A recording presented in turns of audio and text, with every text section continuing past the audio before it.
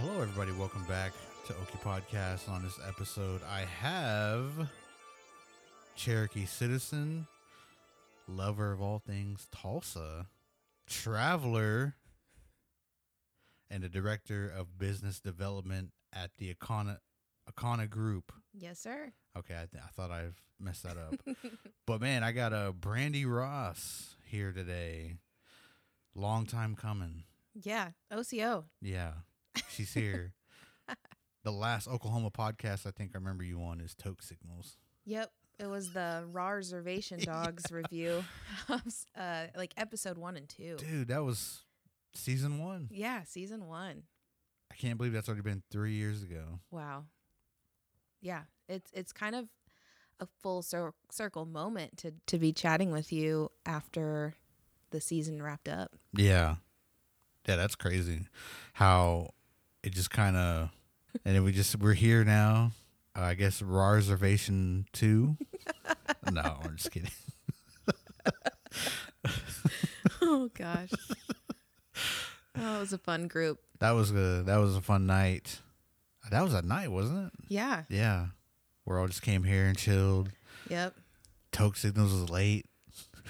Dan brought out some pizza that he forgot about. Got pizza, yeah. Forgot about in the car. Oh my gosh! And the cardboard box it turned into plates. Like you could tear them apart. Do you remember that? Yeah. That was innovation that I had not seen before. I think they all can do that. Oh.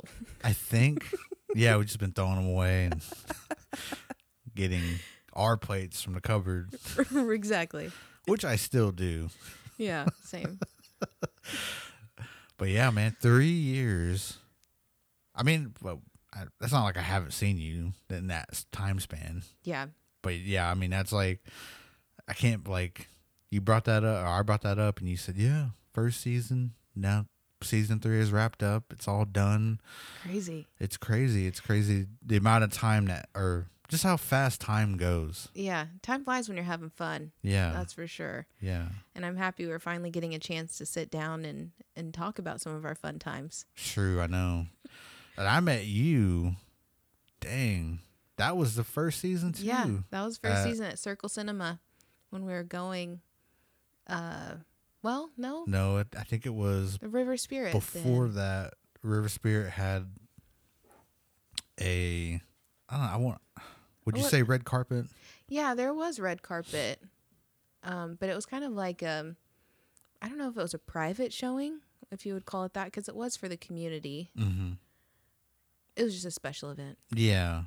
That was, and they showcased 1 and 2, or episodes 1 and 2. Yep. Yeah. And then that's where, well, we got that mutual friend with Natalie and Trista. Oh, yeah. And I mean, everybody just showed up, and that's where we all kind of met. And then it continued on, though, at Circle Cinema. Yep. Every Monday night, they had the new episode of that week. Mm-hmm. That was when it was released on a Sunday. Really? Yeah, so it came out on Sunday, but Circle Cinema showcased it for free. If you didn't have Hulu, you could watch it Monday night at Circle Cinema. See, I forgot about that. Yeah. I forgot it. Yeah, it used to air on Sundays. Yep. And then it moved to Tuesdays? Yeah, I want to say it was like Tuesday night or actually Wednesday at midnight. I thought, maybe. Man, yeah, you're bringing back a bunch of memories. I don't even remember. I was like, what, Sunday? I was like, yeah, Mondays too, yeah. Yeah, that was fun, man. We'd all go hang out at Circle Cinema, a gang of us. Oh, yeah. And that's where we met like a bunch of people from Killers of the Flower Moon. Absolutely. That was crazy too. Yeah. And then we'd all go to what's the place downtown? McNally's group. McNally's. Yeah, McNally's. Yeah. We'd all go hang out there. It was, man, yeah. We haven't done that in so long either. I know. It's just crazy. My schedule is absolutely insane with the amount of time that I'm spending traveling. Yeah. I've been to Australia twice this year. Mm-hmm. Working a lot with the Aboriginal and Torres Strait Islanders, small businesses, but also just citizens, and trying to get Parliament more involved in their communities on their national scale, because they are so interested in how Native American tribes work with the federal government. And I mean, it's all a dark history of terrible things happening to our communities, but I mean, it's reciprocated in Australia to a way that the government just doesn't work with them like what they do here in the United States. So yeah, it's been interesting. Yeah. And you just got back from Australia. Yep. Correct. Yes, sir. So I was in Australia my first time. It was in May. And my first trip was very government oriented. It was a defense conference that we originally went for. So my title is director of business development, but I wear a lot of hats because we are a Native small business. We all wear a lot of hats. So I'm also a government contractor. And with that comes with a lot of conversation with people that don't necessarily understand tribal relations. And so it's a lot of me being in rooms or places that are typically non-native. And this first trip that I went to Australia was just that. And we went to Sydney, had a lot of conversations with government and parliament. Then we went to the conference up in Darwin, which is very northern Australia. So in Sydney during May, it was their fall. So all the leaves were changing and it was turning cold. And then when we flew up to Darwin, it was hot. It was humid. And I ended up getting a sinus infection from just that drastic change, and then all the travel, because it takes about 20 hours to get from Tulsa, Oklahoma to Sydney, Australia. And so my body was just tired. And with all the conversations of government and Department of Defense and future plans and investments, it's just draining. So that first trip was brutal. Didn't have much culture like my second trip. And my second trip was in August. So this a few months ago. And it was entirely cultural. It was meeting with the elders of the different mobs, talking about their histories and their origin stories, and getting to really have that connection to land and the ancestors. It was a completely different experience. And in that last trip, I went from Sydney to Melbourne, which is southern, which was colder because in August it's their winter. Really? Yeah. Because they're on the opposite side of the world, and so all the seasons are flipped. And when you're packing in Oklahoma August winter clothes, it feels wrong. It feels so wrong. So I actually didn't really pack enough warm clothes, and I was on the struggle bus a few nights because it was so cold, and we had a lot of dinners. Because I mean, the Aboriginal and Torres Strait cultures are very similar to Native cultures. You get together and you eat, and you hang out and you share stories, and you look up and it's 2 a.m. and you're like, oh my gosh, what's happening? So yeah, it was really interesting that second go around. Yeah. Okay, so are they 16 hours ahead or behind? Yeah, they're 16 hours ahead. Okay. Yeah. So and you spent 20 hours getting on there. a plane. Yep. Man, it's crazy how time works. Because I left Tulsa on a Saturday to get there on a Monday morning. So I completely skipped a day or something. Yeah. And then on the way back, I left Australia on a Saturday and got back to Tulsa on a Saturday. It was wild, man. Yeah. I ate breakfast like 3 or 4 times. I was so confused. Because really, though, like, you leave Australia Saturday morning and then you get to LAX and it's morning there. Yeah. So you eat breakfast twice and then they serve you another breakfast like on the plane. It's just crazy. Yeah. So confusing. Well, I remember you're giving me tips on my trip to Vegas. Yeah. And because I haven't been on a plane since I was in high school, and I was kind of scared. Yeah. You know, but I was trying to remember back, like, oh, it wasn't that bad. You know, it was kind of fun, but I'm older now. Yeah. So, I mean, let me tell you, like, it was only like 2 hours and 45 minutes on the plane, but I'm older now, and I get motion sickness a lot. Oh, same. A lot more. So when the plane just started moving to the takeoff, just driving around Taxiing on the ground. Oh yeah. I started getting like motion sickness, and man, like when it took off, like I remember like when I was a kid or I was 16, but I didn't even feel it. Yeah. I didn't feel it at all. Like everybody was like holding on to their chair, and I remember just being like, I don't What's feel going a on? thing. Right. And then when we took off, as I'm 35, it jolted me back in my seat, and I was like doing what those people were doing when I was a kid, and I was like, oh God, like not the train, but the plane was going off, and man, it was so fast. And I remember chewing gum for my ears. And oh yeah. It took off, and I was feeling like crap, and I was looking at Jordan and Zebediah. I was like, how long is it gonna take to like get up in the air? Like, because it seemed like we were just going forever. It takes about 20 minutes at times, and sometimes. So it's funny. I mean, I usually fly first class, which I'm so grateful that the Econo Group provides that for me. And that 20 minutes until you can get up seems like an hour. Really? Well, I mean, yeah, because you're just like, I gotta go to the bathroom. Oh, true. And they make you wait until you're at full altitude. And so, yeah, I know that struggle, man. My bladder's older too. So. Exactly. Having to know where the bathrooms are and figure out your game plan.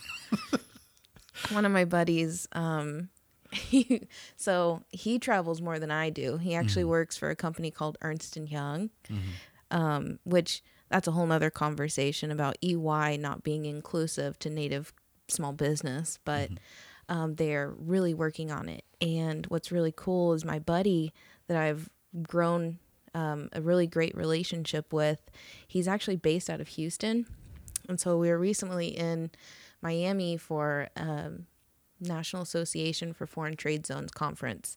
And he was the chairman at the time. And we just didn't get a chance to have a sit-down conversation while we were in Miami. But on the flight back, we actually sat next to each other on the plane and got to have those conversations that we needed to have about EY doing better, about supporting Native small business. Because listen to this. He's a fellow Cherokee citizen. Oh, really? And he doesn't present it. So he's non-presenting, and he's embarrassed because he was never grown up in the culture. He lives in Houston, Texas, which is very far from Tahlequah. He's never been to Tahlequah. But it took him about three instances of us interacting with each other before he told me that he was a card-carrying Cherokee. And I was like, you're my brother. Yeah. So I welcomed him with open arms, and, I've been teaching him a lot. And anyway, he's had about, I don't know, 100 nights with in a hotel room this year, and I'm at 58. So that's how much more he travels than I do.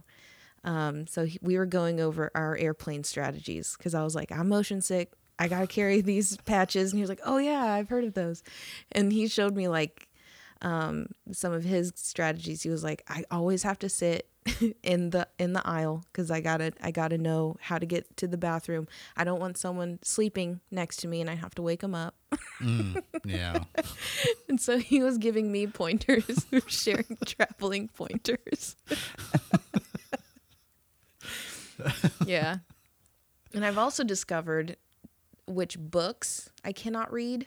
I've been trying to read Braiding Sweetgrass by Robin. Oh, what's her last name? Kimmer? I think so. Anyway, I've been trying to read this book for a year, but really the only time I have time is on a plane. And the freaking book makes me emotional, and I don't like crying in front of people.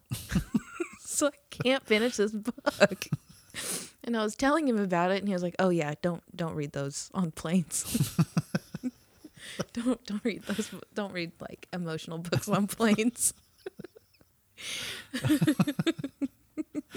I wish I could read on a plane. I'm telling you, with those patches, you could. What patches are you talking they're, about? They're motion sickness patches. It's like just the smell of it. It's like a natural aroma. You put them behind your ear and just stick it on there.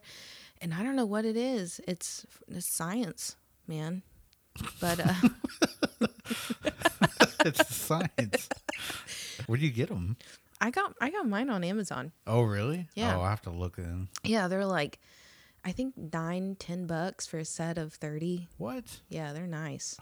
I should start investing in stock in that company because I buy them so much. I'm gonna have to get some. Yeah. Well, I mean, like even driving. Oh yeah. Like, I hate being a passenger in a car because, man, I don't know what it is. I just get motion sickness and it hits me hard sometimes. Sometimes it's like, yeah, I can survive it, but I don't know what it is. But I remember on the plane though, I was dying. Oh yeah. I was like, we were like 30 minutes in or 40 minutes in, and I was like, man, we got like 2 hours left, and I was like, I'm probably gonna die of motion sickness. And then everybody, like, I told Jordan and Zebediah finally, I was like, guys, I don't feel good. And then Jordan was like, oh my God, you look pale. Like, are you okay, Russell? And then said it real loud, and people were like, I could hear people like, oh my God, die. And then Zebediah was like, yeah, I wasn't going to say nothing, but yeah, you look pretty bad. And I was just sweating. Like, I was sweating on the plane, and I guess my face was all pale and everything. And I was like, man, I'm really motion sickness right now, guys. Yep. Pray for me. Yep. But this guy overheard me say that, like, sitting right behind us, and he goes, so motion sickness, man? I was like, yeah. I was like, I don't know if I can make it. And he was like, here. And he gave me these pills, and Dramamine. Whoa, didn't say anything on the thing. I should have taken them. There was the thing was off the package, and I grabbed them anyways. Like, you know what, man? I was like, I'm gonna take a shot. So Yeah. I took 2 of them, and I took them. Did they knock you out? I didn't even know what they were. Did you get really sleepy and drowsy? I got better, actually. Oh, good. I started feeling the relief it was giving me. Nice. And I was just thirsty after that. Yeah. And so they gave me some Coke, and I just sat there, and I was like, okay, Coca-Cola. I'm good. Yeah, Coca-Cola, not Coke, everybody. Not cocaine. Well, you just talking about taking whatever. Well, he gave me Coke, too.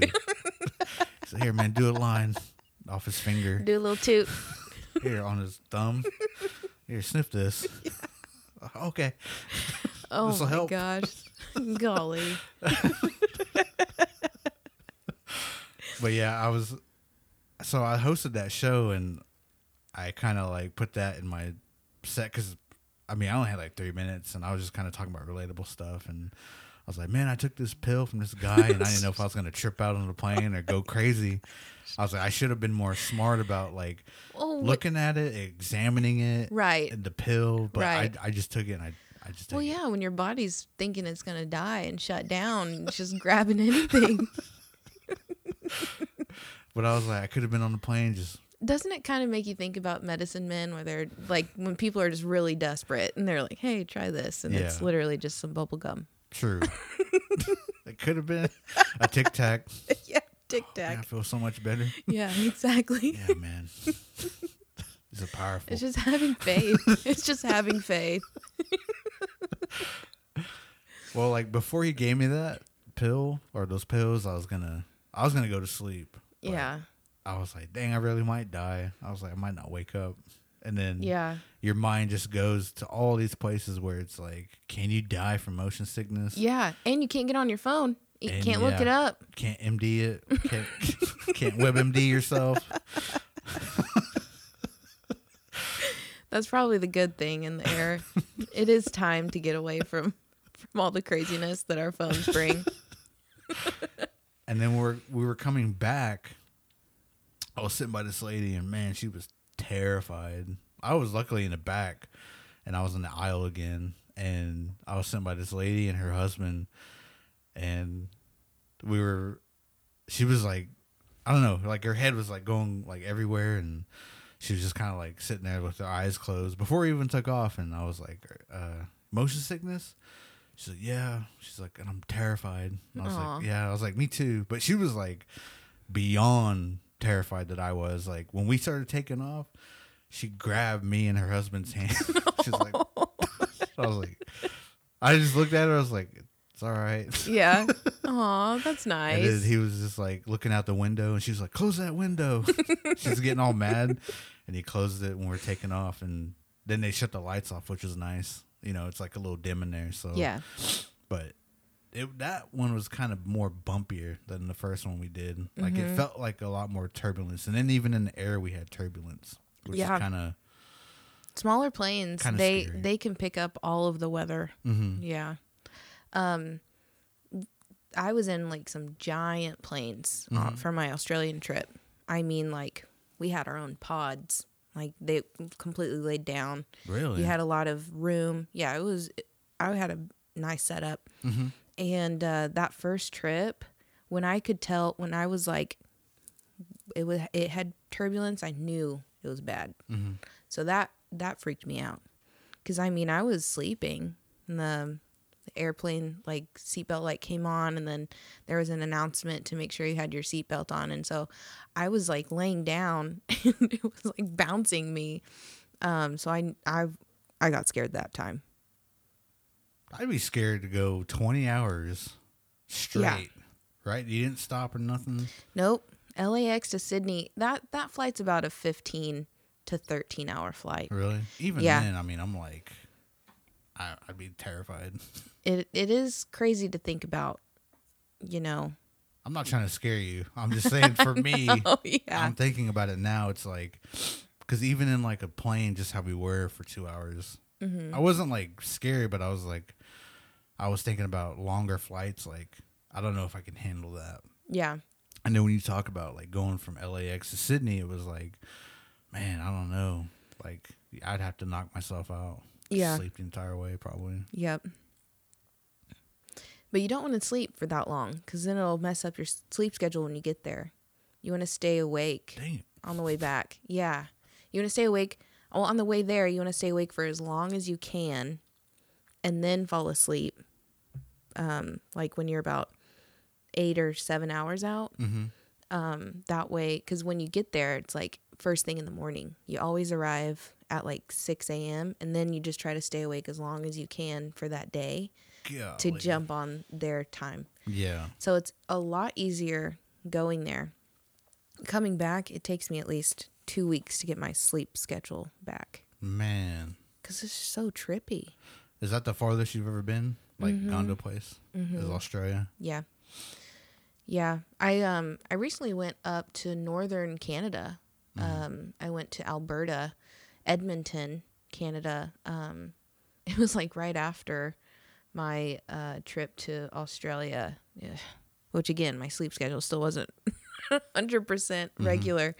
But that was crazy because one, I had never been to Western Canada before, but two, all the wildfires that were happening. Oh yeah, I remember that. Yeah, it really freaked me out because there was, I mean, when you think of Canada, you don't think of homelessness. You don't think of poverty or things that you typically see in a urban city here in the U.S. And to see that in Canada was really, I was just surprised. I didn't even leave my hotel without like the conference, like tours and stuff. I didn't leave it at all. I just stayed in my hotel and went to the conference, did a few tours. I did tour Elk Island, which is a bison sanctuary. So they have about 450 plain bison and 450 woodland bison. And they told the story beautifully about how the U.S. government wiped out the bison and just really wrecked indigenous communities.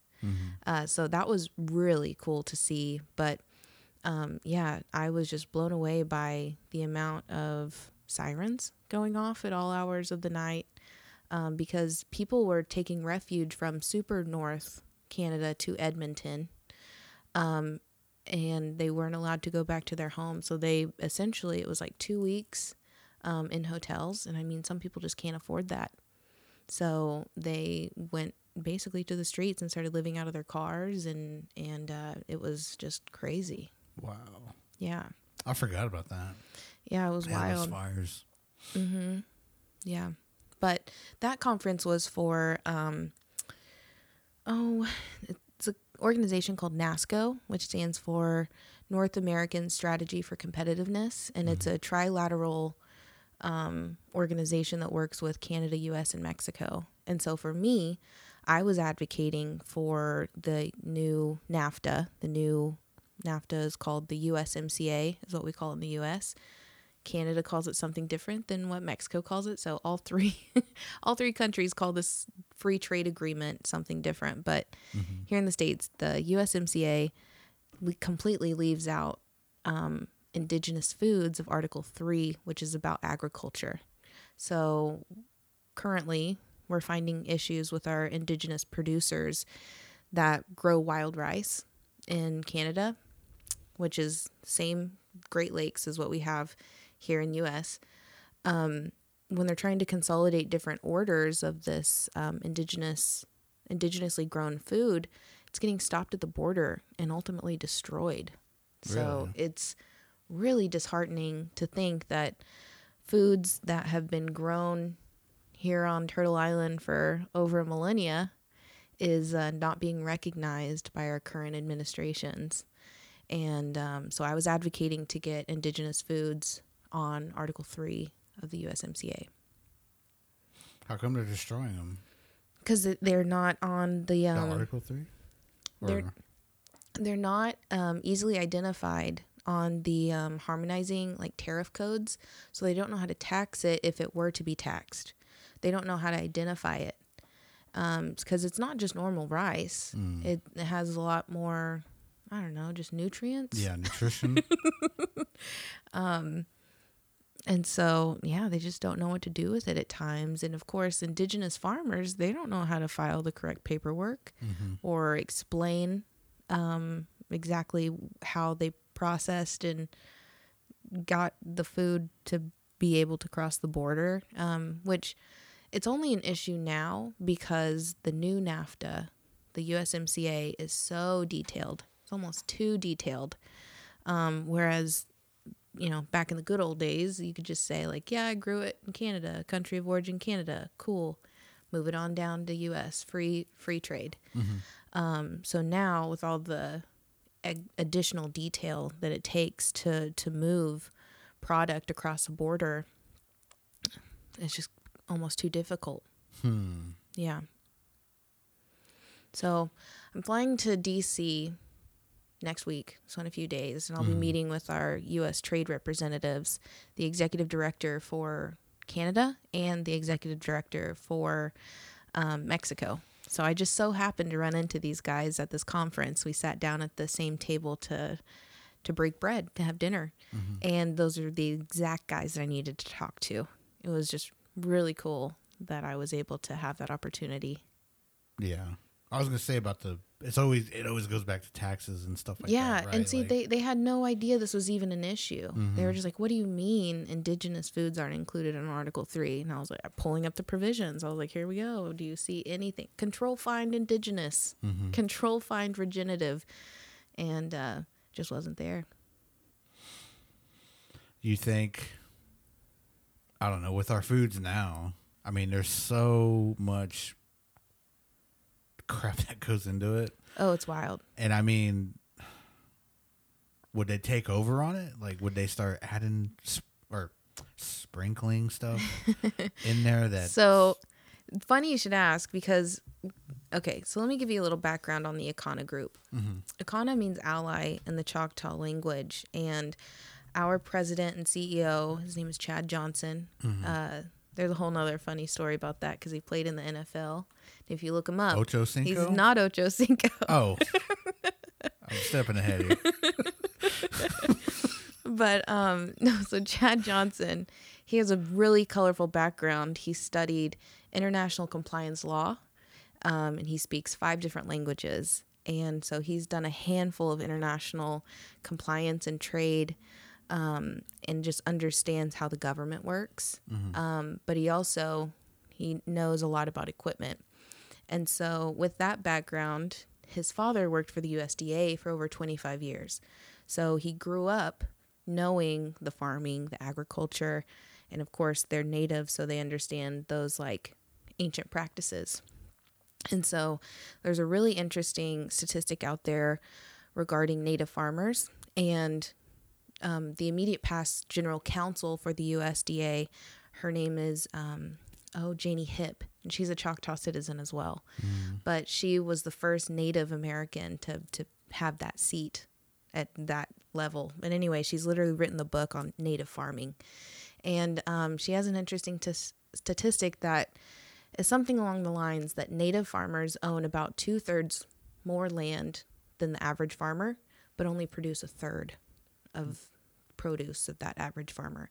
And there's a handful of issues with that. I mean, access to equipment, of course, and then, of course, access to capital. And so my boss, Chad Johnson, understood that and just decided to start this company called the Econo Group to help alleviate that issue.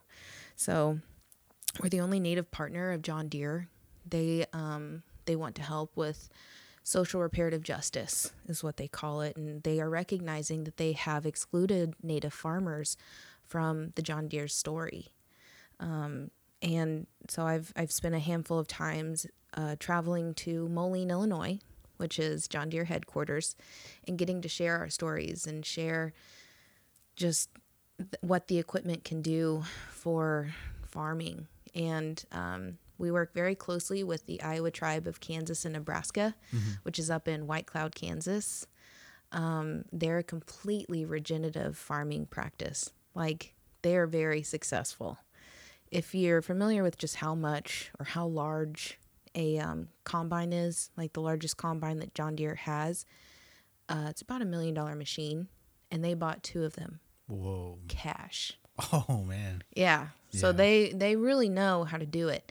They don't till. They're non-tilling, which when you till the ground, you're taking away a lot of the natural like biodome of bacteria and healthy things that grow in the dirt. So when you're putting oxygen in that, you're killing it, and you're also emitting a lot of CO2 emissions in the air. And so they don't do that.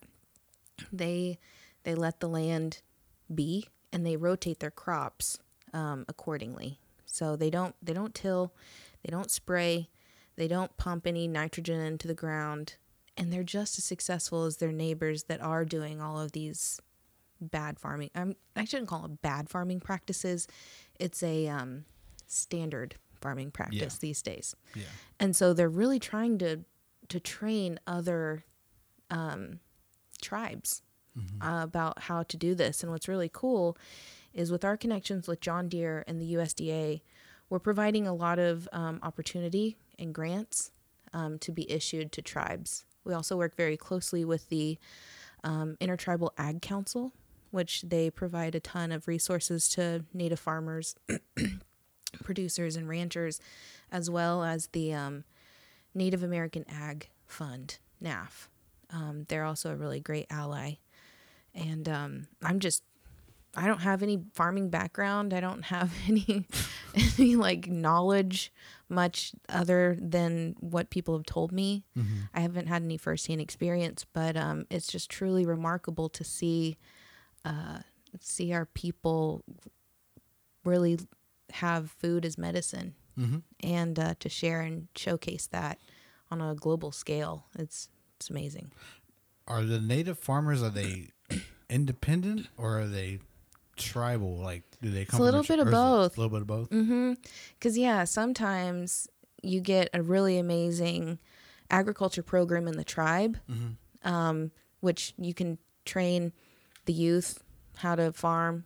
So there's a lot of opportunity for grants in that cycle. But think of when those kids get so empowered to have the entrepreneur mindset to where they can grow their own food, and the tribe taught them that, then they want to have their own farm, and then they can make that an individual business. So yeah, it's a little bit of both that we're seeing right now. Yeah, I've been I think me and my friend been talking about like we wish like this is a while back, but all the studies of like I guess the proper ways of farming, growing, um, even like producing meat and stuff like that. Oh, yeah. Right? Like I don't want to say bad either, but I guess the standard way of like let's say cows, right? Like cows, they grain feed them, and they feed them, they inject them with all these like Growth hormones. and all these different things that are bad for the cow. Yeah. Whereas like grass-fed cows just kind of became like known, and it's not even a long time. It's been like I think I heard about grass-fed in 2012. Right. Yeah. And I never knew what it was, but I finally looked into it, and it was just like cows that are just free range eating grass. Yeah. That's all it is. And what's kind of messed up too is sometimes, not all the time, but sometimes you have to really look into those labels because it can say grass-fed meat, grass-fed cow on the packaging, but really that cow only experienced grass for like a year before he was moved into that like crazy facility that pumps them full of stuff. Yeah. So or then like grain-fed finished. Yeah. That yeah, too. yeah, exactly. So another point to the Iowa tribe of Kansas and Nebraska, like I said, they're completely regenerative, meaning even their cattle, they don't do artificial insemination. They don't do any of the additional growth hormones or the corn feed. They really just let their herd do what it's supposed to do. Yeah. And they've been really successful. I think all of their processing is actually done here in Oklahoma at Quapaw. Really? Yeah. Yeah, and then, golly, I mean, it goes down to beef, even chickens. Oh, yeah. And then it's crazy because I'll be trying to look for, what's the new phrase for it now? It was pasteurized chickens, but now it's like, it went from like just regular eggs to cage. Oh gosh, I can't keep up with eggs. To pasteurized, free range, and now it's like free range pasteurized. That doesn't say grain finished because they feed them grains and stuff too. But they like crickets and everything, and that's where like they produce the best egg is when they're just naturally eating bugs and whatever else they come across. Yeah, and it's crazy to look into this like food stuff. Because like you never know, like, okay, you look at a regular egg that's produced in these horrible conditions, and they're just like yellow like that thing over there on that. Yeah. But the real healthy egg is like a dark orange. Yeah. Right. Like it's wild what we've been conditioned to see as normal. It is. And you see, like, think of the corn. Think of like. Our ancient like good corn, it's not like all yellow. It is colorful. It has all these different speckles of shades of anything, and it's just crazy to think that growing up I thought that was the wrong, but now looking back I'm like, oh dang, I wish I'd have had some more of those heirloomed seeds. Yeah, we Pawnees, we had a few seeds and from back in the day, and I mean it wasn't even like a lot. I think it was like, I don't know, if I'm getting this wrong, it might be wrong, but I want to say like at least 50 to 100 maybe. So it was very limited on like growing it. And so we tried to grow them here, and we're from Nebraska, but we tried to grow them here in Oklahoma, and man, they would just die. Like, they wouldn't produce. And so I think we got linked up with somebody in Kearney, and I don't want to mention no names. I know who it is, but I don't want to mention any names. But we linked up with them, and they allowed us to start growing. And so finally, I think they were down to like 20 seeds maybe. Yeah. Finally, like, I think they did 10. I think those just kind of, they weren't really accustomed to how they were going to farm them, I guess, and everything. And so I think those died. And then I think they were trying to grow them in a certain time that they weren't supposed to be grown. Yeah. So they had to learn all this stuff and educate themselves. And finally, I think it was like the last 10, they finally got them up. And so they're like different types of corn that, I mean, even to me, you know, growing up like you, and this was like recently also, I didn't know how much like we were corn people, I guess I should say. Mm-hmm. And just growing up like canned corn, Yeah. canned sweet corn, cream corn. It's Yeah, yellow commodities, corn. man. Commodity corn. It's Oh, like, yeah, I grew up poor. I Yeah. remember eating powdered eggs. Powdered eggs, powdered milk. Yeah. Canned meat. Yeah. With the cow on it. Oh, golly. Yeah. Yeah. Injected full of stuff in that can. Yeah. Mm-hmm. I'd eat that like on bread. Oh, yeah. Oh, yeah. Same. Yeah. And I mean, it's like thinking back too about that. It's like, wow, like I really ate that stuff. Yeah, same. And now I'm more aware of like but what I was it ties eating. into that story of how I mentioned the Canadians really told the story beautiful of how the government took away our food source. Yeah. Our bison. Yeah. And that was the start of us being dependent on the government. Because, I mean, if we didn't even have commodities, we would have starved. Mm-hmm. And we were just grateful to have those powdered things and non-perishables. Yeah. So, yeah, it's just crazy to think of all of these different phases of our just well-being. Mm-hmm. And how we're getting back to food as medicine and wanting to go back to those ancient practices to better our communities. Yeah. Because we're getting a little inch and we're taking miles to do better. Oh, it's hard though. Because I mean, I know better. I read a lot, and I watch TikTok, and there's all these like studies and everything about how food is properly made better. It's just expensive. That's the thing. But it's hard because like I've been here for like 35 years, and what have I been eating? Right, like processed foods. Yep. And it's addicting to your body. And I mean, with me traveling all the time, sometimes you only have 30 minutes in an airport. Like you're just trying to grab whatever you can on the way to your next gate. And I know it's bad, but it's convenient. Yeah. And I don't know. It's just tough to get over that. It is. I know it's bad. I know. And then even like, I don't know. Because I did like keto and high fat stuff back in like 2016, I think. And I'd never felt better. Yeah. Like I was buying organic vegetables. Yeah. And I was eating grass-fed patties or grass-fed like hamburger meat because I couldn't afford the steaks and stuff like that. But I'd make patties and everything, and I'd eat that like every day. And that's when I was eating like at that time it was pasteurized eggs. And I'd buy them from this farmer down the road, and I eat like eggs for breakfast, avocados, and then like I would intermittent fast like all the time. And so I think back then I was like, I must have been like I was probably like 360 at that time. And I worked at the casino, so I was constantly walking. Yeah. But I wouldn't eat a lot. And so I remember I dropped down in like 3 months to like 250.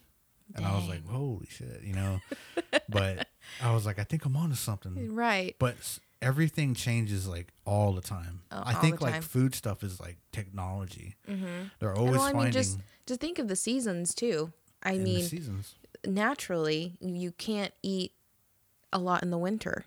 But what do? Oh my God. We celebrate Thanksgiving, Christmas, all the things in the winter. But our ancestors, there just wasn't food in the winter. Yeah. So it's unnatural for us to eat so much in the winter.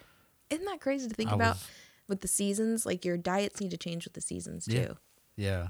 I was talking about that with Josiah, I think. I was telling him this summer I've been everywhere and constantly walking and sweating. Yeah. And it was too disgustingly hot to eat. So I would hardly eat. So I told him, I was like, man, I dropped like 50 pounds just by like not eating, and just I didn't feel like eating because it was too hot. Yeah. And I was like, now, but I brought that up. I said, now, like it's cooler out, and I don't really have a lot going on. I got our language class and stuff too, but I mean, it's not how it was in the summertime, so I'm not moving a lot. And I said, so I've noticed that when it gets like this, I just start eating. Yeah. And I was like, I need to control that, and I need to at least go walk around or something in order for me to keep going down, because I was like 390 at the beginning of summer. And I mean, that's like the biggest I've ever been. Like, I'm always like, on that, about to cross that line of 400. Yeah. And so I told him, I was like, you know, like I know I eat so much when it shifts into like winter season or fall because I know like, oh, I can eat now. It's cooler. Right. I feel a lot better now about eating. And and it's like you brought that up, and it's like exactly like our people were always trying to survive, right? Yeah. Like trying to survive and get enough food for the winter, and to really reserve that so it can last till spring. Right. And so. And like we said, it's convenient, though, that there's all these places around here. McDonald's, Arby's, Burger King. Yep. Throughout the winter, all the time. And you could just go whenever you want. Yeah. And so it's like, that's why I say it's like so hard to like, okay, I'm going to eat better. Yeah. And then like an hour later, I'll do it tomorrow. Yeah. Oh, I mean, with me too, when I mentioned gathering with friends and family, it makes you eat too. That's it, yeah.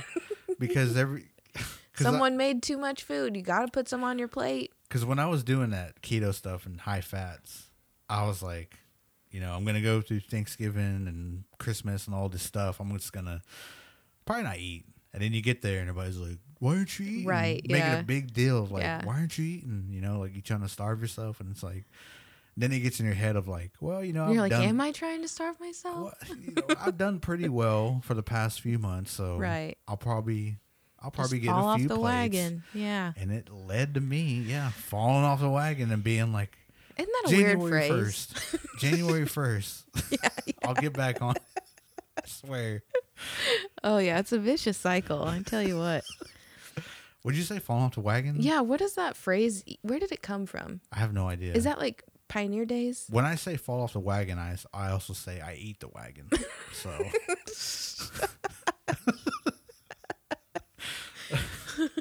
What's on the wagon? Is it barbecue? Yeah. Brisket. Turkey legs. Dang, that fair. So the Tulsa State Fair is happening. And my favorite things to eat at fairs are turkey legs, corn dogs. But the Tulsa State Fair has the donut burger, where it's like 2 Krispy Kreme donuts, with burger fixins, with the meat and the cheese and all the stuff. Wow. So the sweetness mixed with everything else doesn't bother you? Or you like it? It's so good. You love it? I love it. It's now a staple every time I go. I'm looking for those donut burgers at the Tulsa State Fair. I think I tried one before, but I can't remember how I felt about it. Yeah. I think I was confused. Yeah, it is confusing. Yeah. But I like it. I was at the time I was, going into that healthiness, and I was like, yeah, I'll try it. Yeah. I felt bad probably about myself. So another thing with my boss at the Icona group, he is a foodie. And he gets really nervous when we're at dinner and there's nothing on the table. So he over orders for everyone. We call it like your first year at the Icona group, you gain your freshman 20. Yeah. Okay.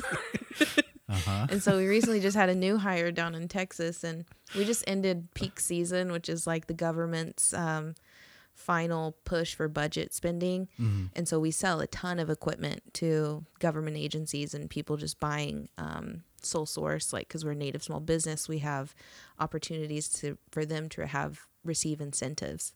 Anyway, it's really crazy at the end of September, and so he typically gifts us something to celebrate the end of all the craziness.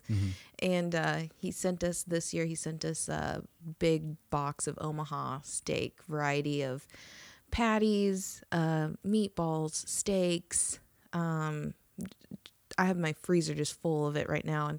And our new hire's name is Leighton. He sent us a text message and he said, "Is this how I'm going to get my freshman 20?"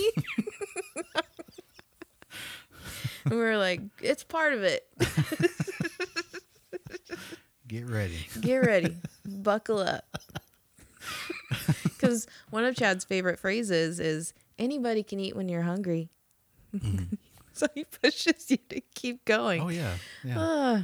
So yeah. I shop with my stomach sometimes when I'm hungry. Oh, same. And I just buy a bunch of useless stuff that Yep. I'm like, I should have just stuck with the plan. Yep. Should have Because stuck with the list. I have so You much got to stuff. eat, and then you got to write a list, and then you got to go. Yeah. But again, it's that convenience thing that doesn't come with that. Dude, I know. Everything's there. That's where I do my hunting in Walmart. Yeah. So, Yeah. I'm like, oh. I always got that license, that hunting license at Walmart. Yeah. Well, the hunting license is Costco. That's that one. Yeah, that's that Walmart's membership. the Wild West. Just forging there. Yeah. Anything goes in Walmart, but Costco, you got to have a hunting license. So that's a yearly thing. Yeah. Dang. I was going to ask you, I don't know if it's you don't have to mention anybody, but when tribes like do this, are they doing it? Of course, it's probably Brian. Are they doing it like we talked about the standard type of farming, right? Like, and all this stuff. Do they do it that way, or do they change it into it's a healthier way? Or is it a mix? So it's a big mix. Yeah. You're seeing a lot of variations between tribes because, I mean, there's 574, and none of them are regionally the same. They all have different language, which means different practices. I mean, that book that I'm reading, Breeding Sweetgrass, it's all about the botany and understanding of growing foods for the Potawatomi. They do study other places, but that's holistically what the book is known. So there are a lot of incentives that the government do push for what they have as smart farming, which is less CO2 emissions. So it's less equipment, or less equipment that is harmful to the environment. So it's the newer efficient tractors, or just, I don't know how to explain the SMART initiative, but they basically get grant dollars to farm with less CO2 emissions. Okay. So that's not just a push for tribes, it's a push for all farming practices. Yeah. And so for tribes, they can start bundling those incentives. So they can utilize that smart practice, the smart climate practice, but then they can also push that they are a native regenerative farming agriculture practice. And so they can kind of start doubling up on those grants and incentives. There have been a lot of interesting talks about providing equipment to other types of producers, like, say, fishermen. Like up in Alaska, there's a lot of native fishing opportunities. Same with the Pacific Northwest. I mean, they have a lot of fishing as well. So we're currently looking into finding those partners for boats and engines to give them some equipment that they need on the water. Forgot about fishing. I know. Yeah. It's crazy. Farm fished and, just wild caught. That's another thing too. Yeah. And that's crazy. That's a whole nother. I know. Well, my very first time on a reservation, like outside of Oklahoma, was in Akwesasne, the Mohawk they sit on the border of Canada and U.S. up in New York, and their lands were completely destroyed by Alcoa, which is a steel processor and manufacturer. And Really? It was to the point where their fish today are just filled with mercury. You know what I mean? Like, it's just crazy and so sad. So yeah, it's just a lot of those social reparative justice that more companies need to focus on. Like, I applaud John Deere for stepping up and really acknowledging their issues in the past. For instance, we introduced John Deere to the chairman of the Iowa Tribe of Kansas and Nebraska. And have you ever heard of the Gold Key experience? No. It's literally the golden ticket like Willy Wonka has, where when he selects people, the kids, to go walk through the factory. Oh, yeah. With their gold ticket. Well, John Deere has that for farmers who purchase equipment, specifically a large amount of equipment, like the IOA's chairman Rod. he got to go to the factory to see where those combines were built. And John Deere presented him with the tour and everything, but they literally presented him with a golden key to fire up the machine. Whoa. Isn't that crazy? That's cool. And it was the first time a tribal leader had ever gone through that experience. Oh, really? Yeah.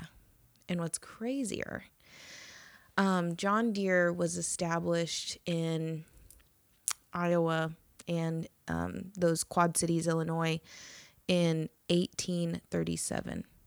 Which is the exact same year the Iowas were removed from that territory. Oh, really?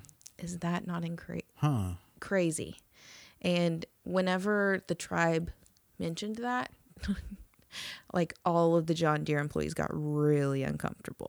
Yeah. Because they were like, did John Deere replace this tribe? And essentially, yeah, kind of. Because those are their original lands. And that's kind of why they are so great at farming. Yeah. Because they had such a depth knowledge of how to do it in Iowa, which is some of the best farming practices or best farming lands in the country. Yeah. Yeah. But it's nice to hear John Deere is now with tribes. Yeah. I guess. Absolutely. Yeah. It's really cool. I never knew that. Yeah. Yeah. So we're basically their tribal liaison to their entire dealership network.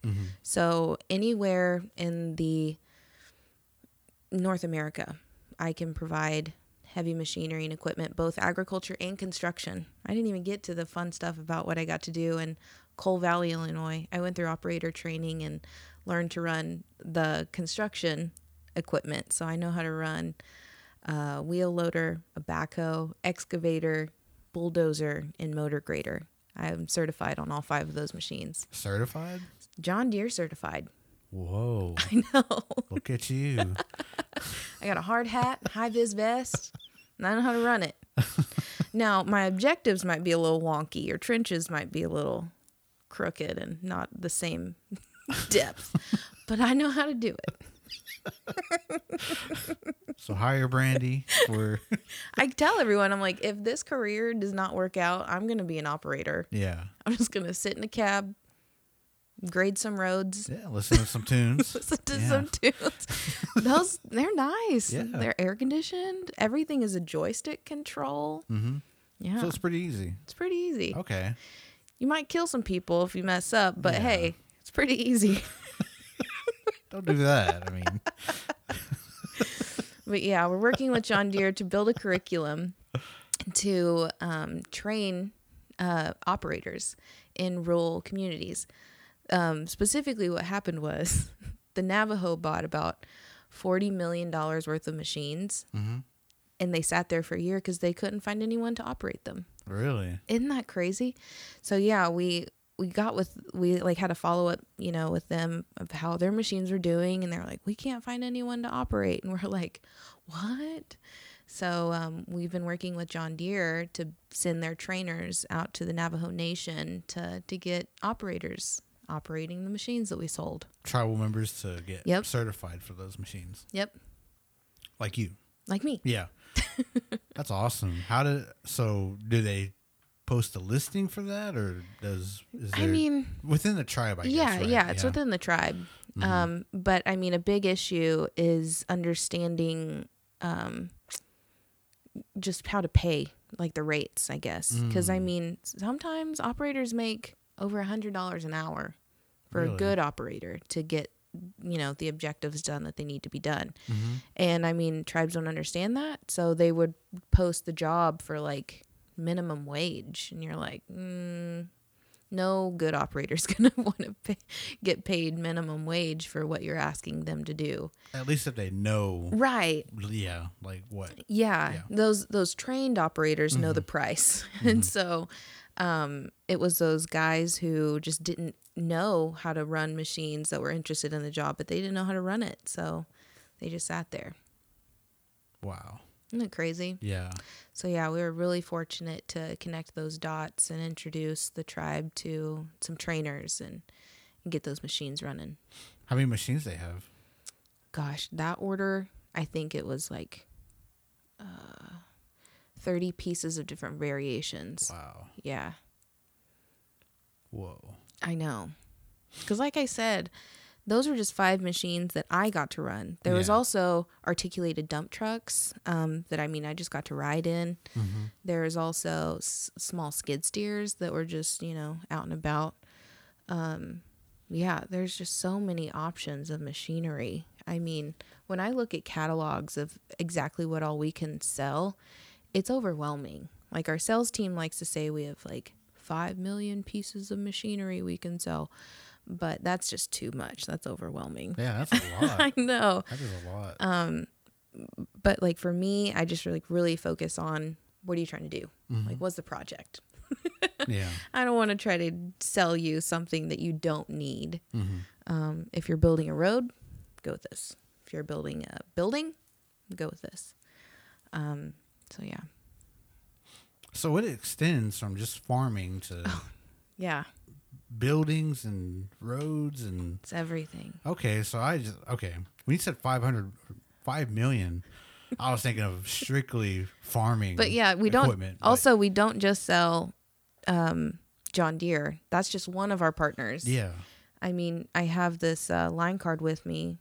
Road equipment, for instance, we sell Wirtgen, Kleeman, Ham, Vogel. These are all like kind of international. But there's Cat.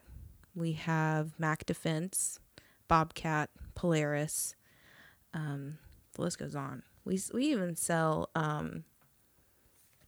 like trucks, like long haul trucks. We can sell Peterbilt, Kenworth.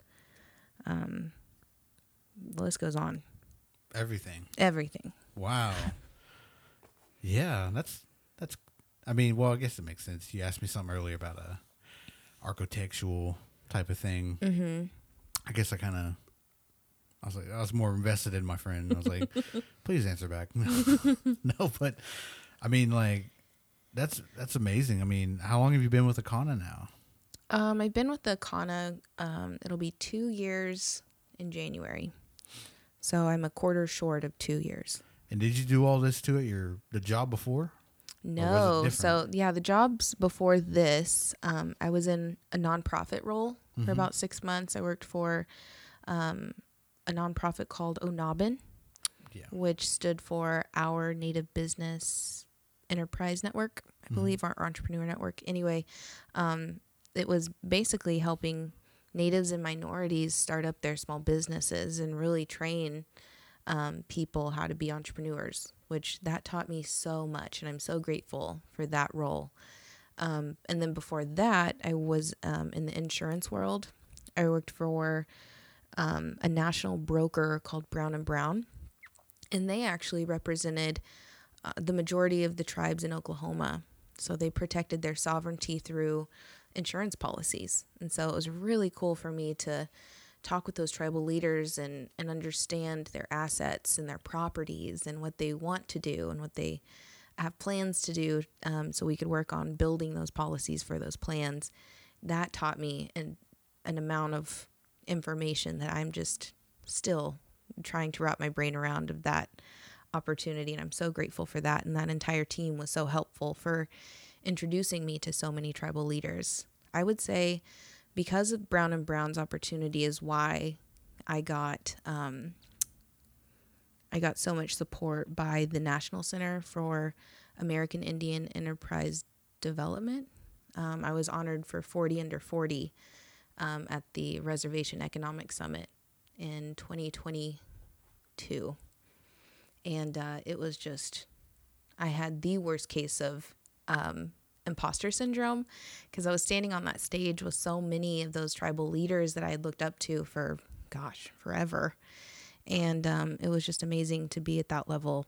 And then this past year, the Akana Group was actually honored as Native American Business of the Year by that same organization at that same conference. So it was fun to see. Last year I was a part of the they call Res Native Prom. So I was a part of the royalty court as a 40 Under 40 honoree. And then this past year we won the prom king and queen, like we were honored as a team. So it was really cool to celebrate individually last year, but then for the whole team to celebrate together this year was amazing. The championship. Yep. Yeah. We won it. Chad Johnson just up on stage. Ocho Cinco up there holding that trophy up. MVP. Heck yeah. I remember that you got when you did the 40 under 40. Yeah. And you said 2022? Yeah, that was 2022. It feels like that was a while ago. I know it does. I mean, just because you've been doing so much. It's crazy. Yeah, like it just feels like I thought you were going to say 2020 is what I thought you were going to say that 40 under 40 was, because, man, for real, like it just seems like we said, time moves so fast. Yeah. And that feels like, I remember that too, because you telling all of us and we're all excited and everything, and like in all your posts, and it was just like, yeah, it just feels like so long ago for some reason. We didn't even get to talk about all the politics that I've got to chat with. Yeah. Well, like I remember, like, if it's still a dream of yours, I remember when we first met, you wanted to be like the first Cherokee woman president. So there has been Wilma Mankiller. She was our first female principal chief of the Cherokee Nation. Yeah, I can't remember what you exactly said. Yeah, but I want to be the next. Okay, yeah, that's what I was saying. Because that was when we first met, and then you talked about that, I think, on that episode. And Possibly, yeah. And I think even before, well, it was like briefly, but even before that, at Circle Cinema, or maybe McNally's, everybody was kind of just telling what they wanted to do or something. Yeah. Just talking about what they did. And I remember you talking about that, and it was just like, but I know you've done other things, and I don't know if that was still a dream of yours. Absolutely. Yeah. Like I really want to be a public servant. So, I mean, my boss understands my aspirations and he supports it. But I really want to get into like local and city, state, federal politics, whether that be city councilor or an appointment as a commissioner to the city of Tulsa, or a House representative, like for a local district. I really want to learn how to properly do politics outside of tribal politics, because we all know that can get very muddy and messy very quickly. Whereas city, state, federal, there are proper rules and procedures that I can really learn from and understand wholeheartedly before I get my I don't know, just passion of protecting the tribe. I want to learn the just common basics. And I feel like I can really learn that outside of tribal politics. So the first time I was ever exposed to anything political, because my family, they're not political. I mean, we got our updates just from the basic news. We didn't really learn anything beyond that. And I was fresh out of high school, I believe. I was like 18. I decided to help a community buddy, like a family friend, on his political campaign against an incumbent. And that just so happened to be Bill John Baker when he ran against Chad Smith, which was in 2010, I believe, 2011. And he ended up winning. And it was like a really crazy and very messy, like there was a lot of recounts. There was a lot of just conversation of like mudslinging and accusations, and it was just really messy. And that was my very first experience of politics. And so it kind of scared me away from it for a long time. But then I think it was just like a basic political science class in college, and it kind of sparked that interest. And it's taken me a long time to really focus on that, because I'm fairly young, and I think of politics as these old people, because that's what we see. Yeah. But honestly, if you go to DC right now, there are kids running our country. I mean, they're fresh out of high school, it seems like, and they're just diving into whatever campaign or anything they can get their hands on, be a part of. in the political scene. And it's kind of crazy to think that we are those leaders like now, and we need to like recognize that and start putting our names on those ballots and making those policy changes and changing the world to make it fit us. Because right now, specifically natives, we don't have a lot of representation outside of tribal politics, and we need to have more representation. So yeah, that's what I'm shooting for. Yeah. I mean, you'd be great at it, right? Like, Thank well, I mean, you. just because, like, I think leading up to now, I mean, I'm not saying you're gonna do it tomorrow, but Right. all these things that you've been doing, right? Like you've achieved so much in this amount of time, and you've been places, you've talked to people, you've helped them with their agriculture, you've helped them with building everything that they could possibly want.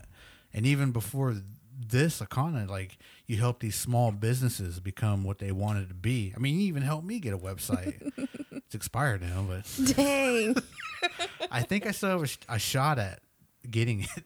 Because, okay, so here's the weird thing. Before I continue what I was going to say, they kept sending me like, oh, it's your last day to get it, you know? And I was kind of like, oh, well, I got this bill to pay, so I can't like, I need gas too to get to this place, so I can't just go ahead and do it. And I was like, oh, well, I'll just let it go. And then like 10 days later, it said your last day, and I was like, my last day was 10 days ago. You're like, So stop lying. I got an email a couple of days ago saying this is your last chance to get it. I'm like, dude, it's been like 40 days now. I guess I'll do it when I get my check from our program. Yeah. But I mean, like, you helped me get a website, you know, which can be very expensive. Yeah. It can be very hard to kind of put that together. But it's intimidating too. And it was intimidating because I remember you mentioned that to me. You're like, hey, homie, you need a website? And I was like, dang, I don't know. I was like, I kind of want one, but I just don't really see myself having a website. And you're like, you know, it's going to be free, right? Yeah, Like 2 years. 2 years free, and like, you know, it's yours, like, for that time. And I was like, whatever. Like, what do I got to lose, right? It's been 2 years. What do I have to lose? Then. Yeah. And so you helped me get it started, and then you gave me a video, I think, to watch. But I mean, it was pretty self-explanatory. Yeah. I mean, we grew up in those MySpace days when we could code all of our skin. You're like, just remember MySpace, and I was like, okay. And when I got to GoDaddy, it was just exactly like that. So yeah. I was like, what was I afraid of? Because you hear web designers, and I'm no web designer, right? And that was why I was afraid too. I was like, dang, I'm probably gonna mess it up and and have it all glitchy. Embarrass Brandi, no. Oh my gosh, no. I think our buddies Toke Signals got one too. Yeah. Isaiah, he was on that too. Yeah. But yeah, I mean, but you've helped so many people with, you know, their small businesses and entrepreneurship. Like, you're really out here.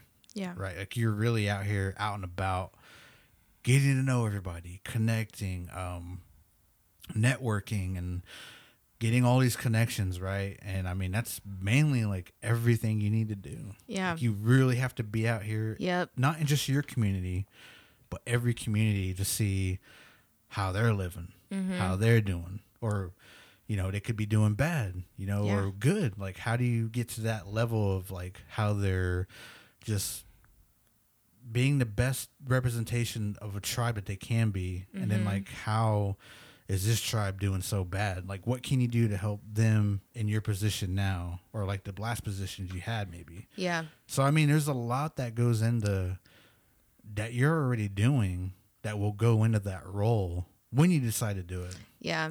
I mean, I still have a lot of learning to do, and I'm so fortunate that I have the mentors that I do have, that are always pushing me to go to the next step and to try the next thing, to talk to the, you know, next level of whatever project I'm doing. And I'm just so fortunate for the team that I have, because I mean, as we know, we stand on shoulders of giants. We have all of our ancestors behind us.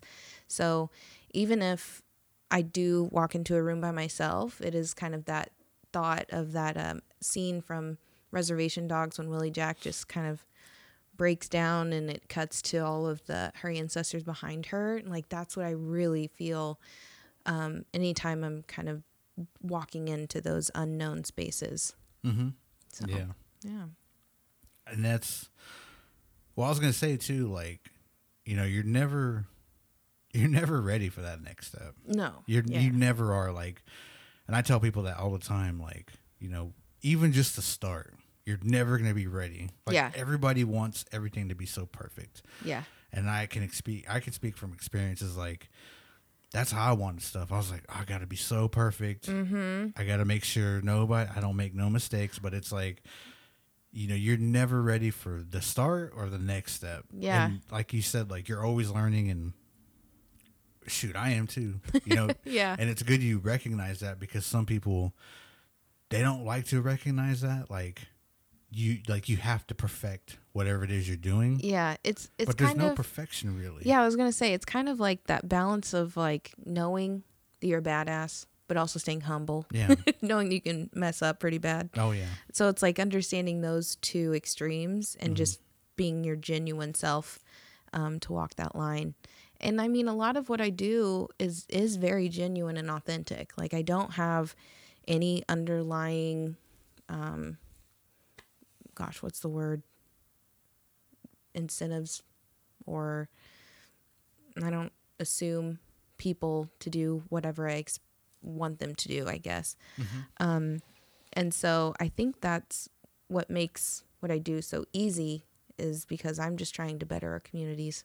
I'm just trying to make these farmers have an easier life, or make this project that they're trying to build a road that they haven't had.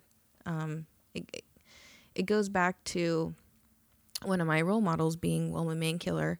She was an advocate before she was ever a politician. I mean, if you've ever seen the movie Cherokee Word for Water, it's a brilliant movie, which I'll plug. Kimberly and Mo Brings Plenty play Wilma Mankiller and Charlie Soap. And it's just an amazing story about them really connecting a community to band together to build like a water line. Mm-hmm. Like, the community had to build this water line for the city to get running water to their community. Really? Yeah.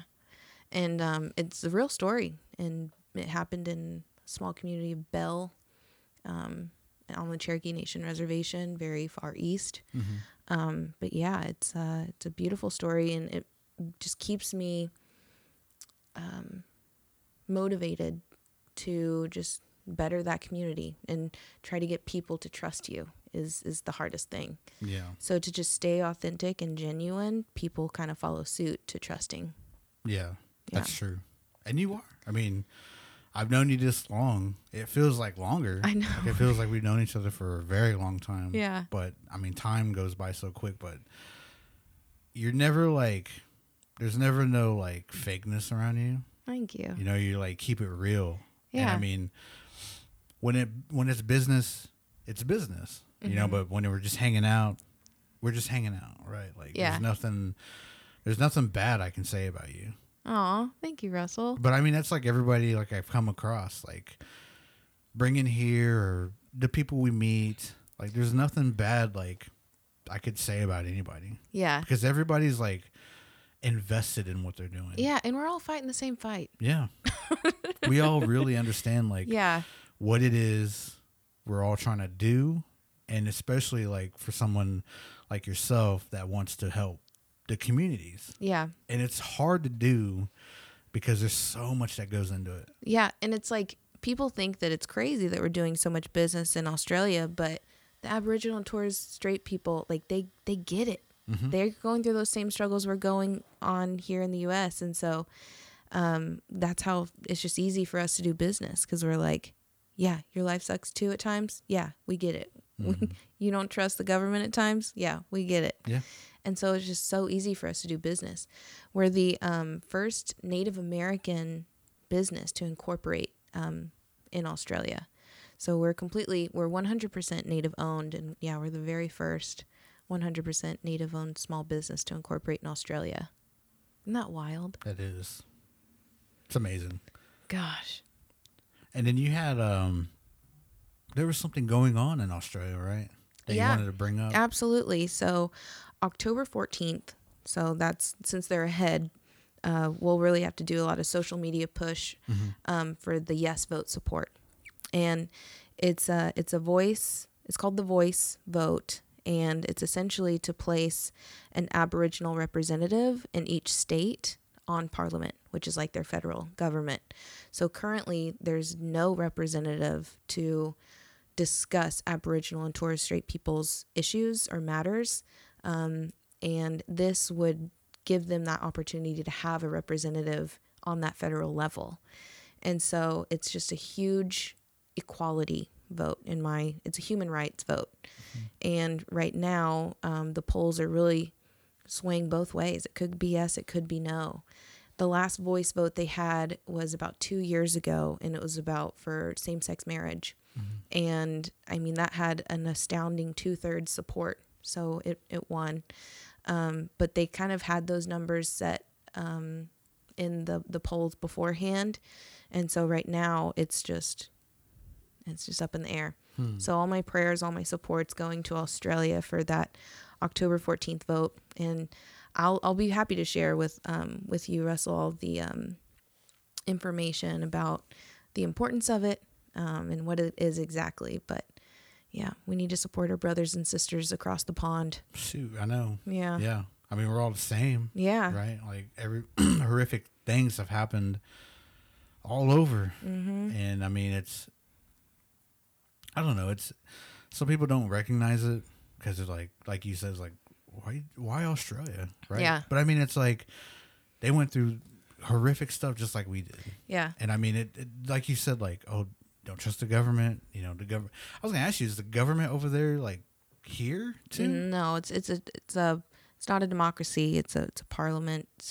I'm still trying to learn. But yeah, it's completely different. Really? Okay. Yeah. I don't know too much about like government side of Australia. So I know that they have a party called the Liberal Party, which is like our Republican Party. And then they also they call it the Little L, which I'm confused about. But they also have a Green Party, which is like the Sustainability Party. They have 3, I think. So yeah, it's definitely different. What's the little L? Is that like Democrat? And the little L is for liberal. Oh, so hold on. Yeah, I don't get it because there's another L. Yeah, but I don't know what it is. Okay. I can't think of it. Yeah. Let me look it up. No, just You know what? I'm going to put this in the universe for you. I'm so excited for the day you have a team to start looking things up when we start questioning. We're like, hey, what was that date? And then, like the Joe Rogan experience, how they can put it up on a screen and fact check things right off the bat. I like to act like I know everything. Just a little bit about everything. But I didn't know we'd get into like Australian government. I know, right? I didn't know we'd go that far. The only question I had prior to this was, did you ever see what is it, a huntsman spider when you're over there? No, thank God. No. I did not.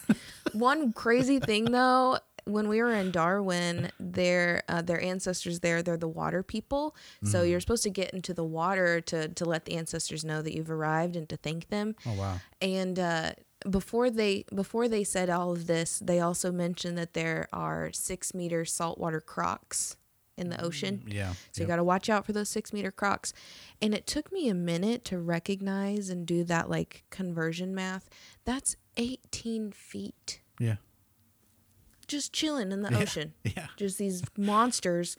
And you expect me to go into the water to tell the elders I'm here? Like, is it like a hi bye situation? Like, hey, ancestors, and then you get eaten?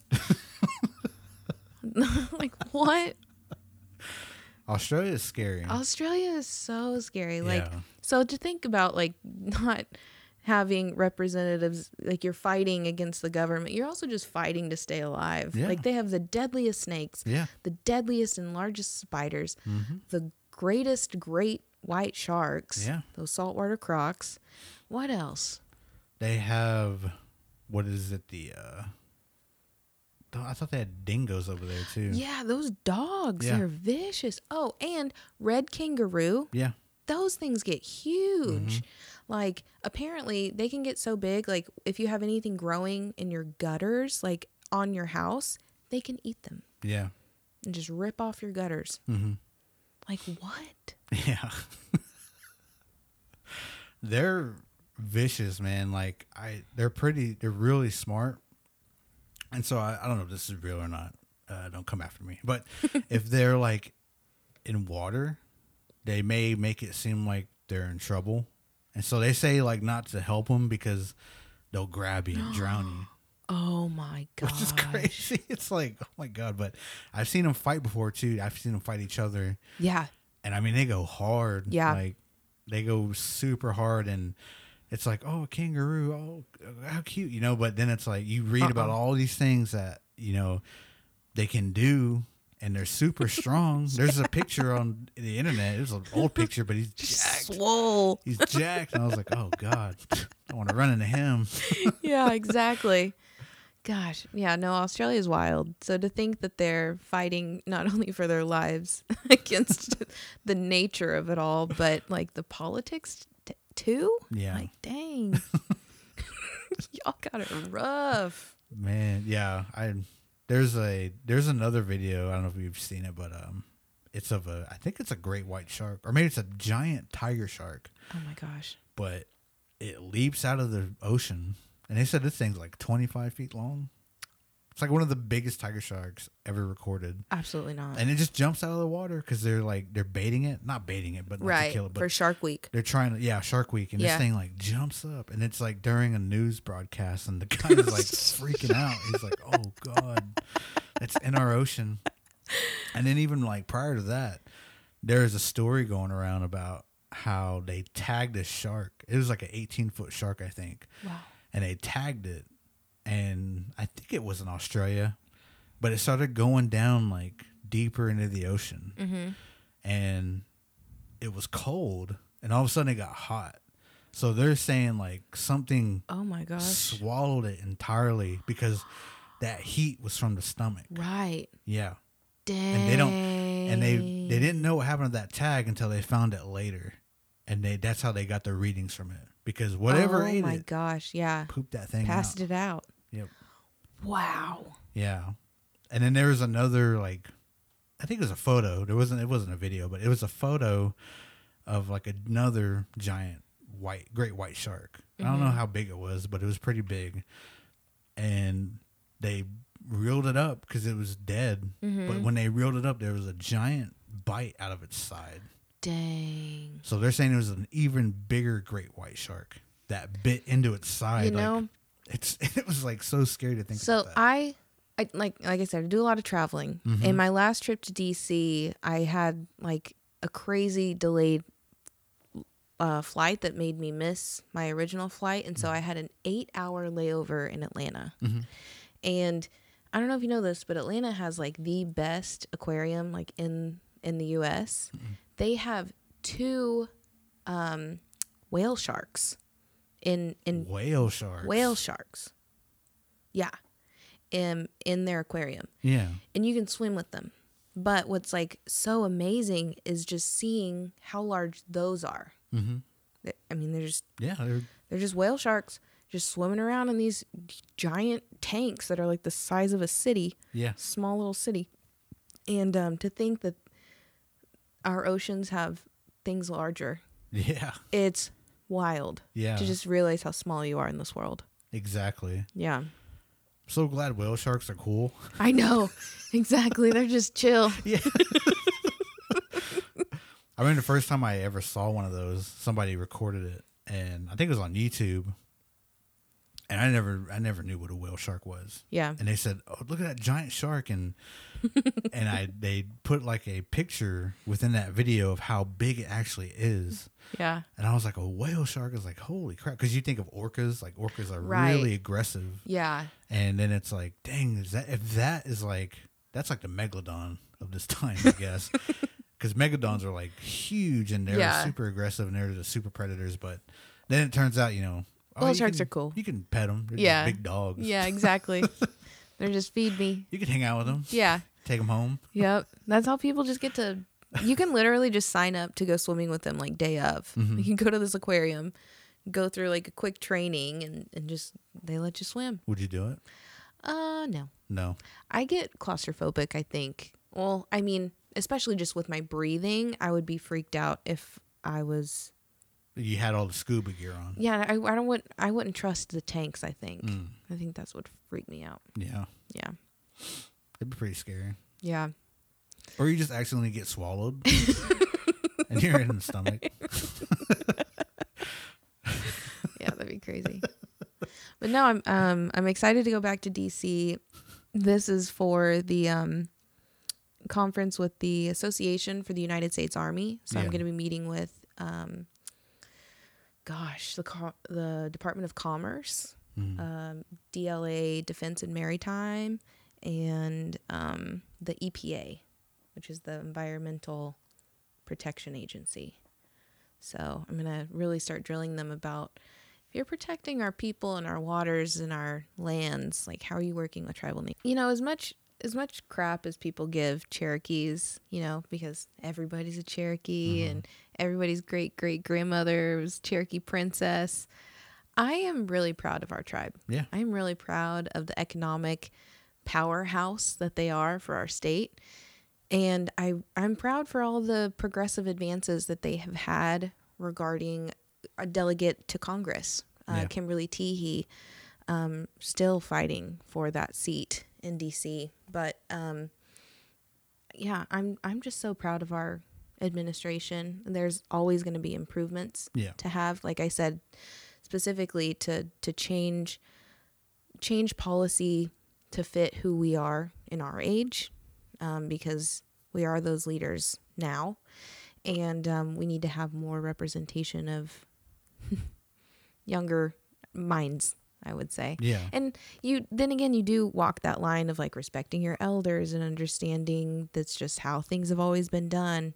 But if we don't voice our opinions, how will things get better? Yeah.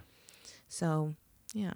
Yeah. I really do appreciate the Cherokee Nation for its advances in government against federal government or state government specifically. Yeah.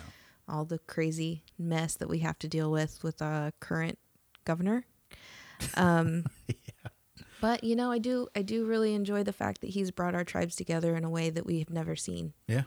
So you got to applaud our tribes for being pulled together. You got to look at the good and the bad. Yeah. Yeah. And then also, hey, Governor Stitt appointed a Cherokee citizen, Mr. Wes Nofire, as a tribal nation liaison under his administration. And people can, you know, be upset or whatever, but hey, that's a Cherokee citizen, and I'm proud of that. And he actually served on council. He was a tribal counselor for District 3 of the Cherokee Nation.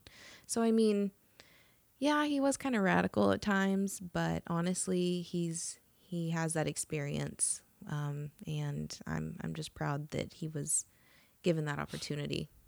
So we'll see how it works out. Yeah, I'm hopeful, and like all politics, it can change. You just got to give it time. How long is his term? You know, I'm not sure because he was just appointed like a month ago, Oh, 2 really? months ago. Oh, Yeah. okay. Yeah. So I don't know if it falls in suit with the current administration's term. We'll see. But yeah, I'm hopeful for the Cherokee Nation and the state of Oklahoma and all of our tribal nations to be successful. I mean, last year numbers came out that it was like $16 billion of economic just impact that the tribes have brought to the state of Oklahoma, and the governor never recognized that. Yeah. So I'm hopeful that having a tribal liaison that understands those numbers, I hope that he can share that impact to the masses. Oh, yeah. Yeah. Yeah. There's a lot we do for the state of Oklahoma. It's insane. We kept the lights on during COVID when others couldn't. Yep. You know, like. And we survived. Absolutely. we still had to give that rate of whatever from our casinos when they were closed during that time. Yeah. And we still survived it. Yeah. Right? Absolutely. Kept the lights on and everything forever. Mm-hmm. I mean, even the schools we provided, I mean, how many laptops to kids or just connectivity? Like how many families got Wi-Fi from the tribes? Mm-hmm. I mean, it was just so impactful. Yeah. Yep. And I mean, I read like posts about stuff like that, and people don't believe tribes do that. Yeah. And it's like, how can you not believe when, you know, like, I mean, it's right there. You get like the flip side of like, oh, you're Native American, you got free schooling and you get free health care. You have it made. And it's like, no. You want to try to say that again? I saw a picture where they were like, this is what people think how it is being Native, and they put their tribal ID in a debit card. Golly, I wish. Wouldn't that be crazy? That'd be awesome. Oh my gosh, that's amazing. But hey, let's add that to the list of things to do for our tribes. It's just a our debit ID card is a and debit card. Connected straight to the tribal funds. Yes, Brandi, make that a thing, please. I cracked up when I saw that because I was like, I know how that is. Like, everybody's like, oh, you went to school for free, and then, oh, you get free food, and you get free rent, and all these things. And it's like, I'm like, where do I sign up? Do I look like I'm balling that much? Like with my old shirt on and the shoes I pay for on Afterpay? My beaded hey dudes are unraveling. Like, yeah, I'm Native, but I struggle.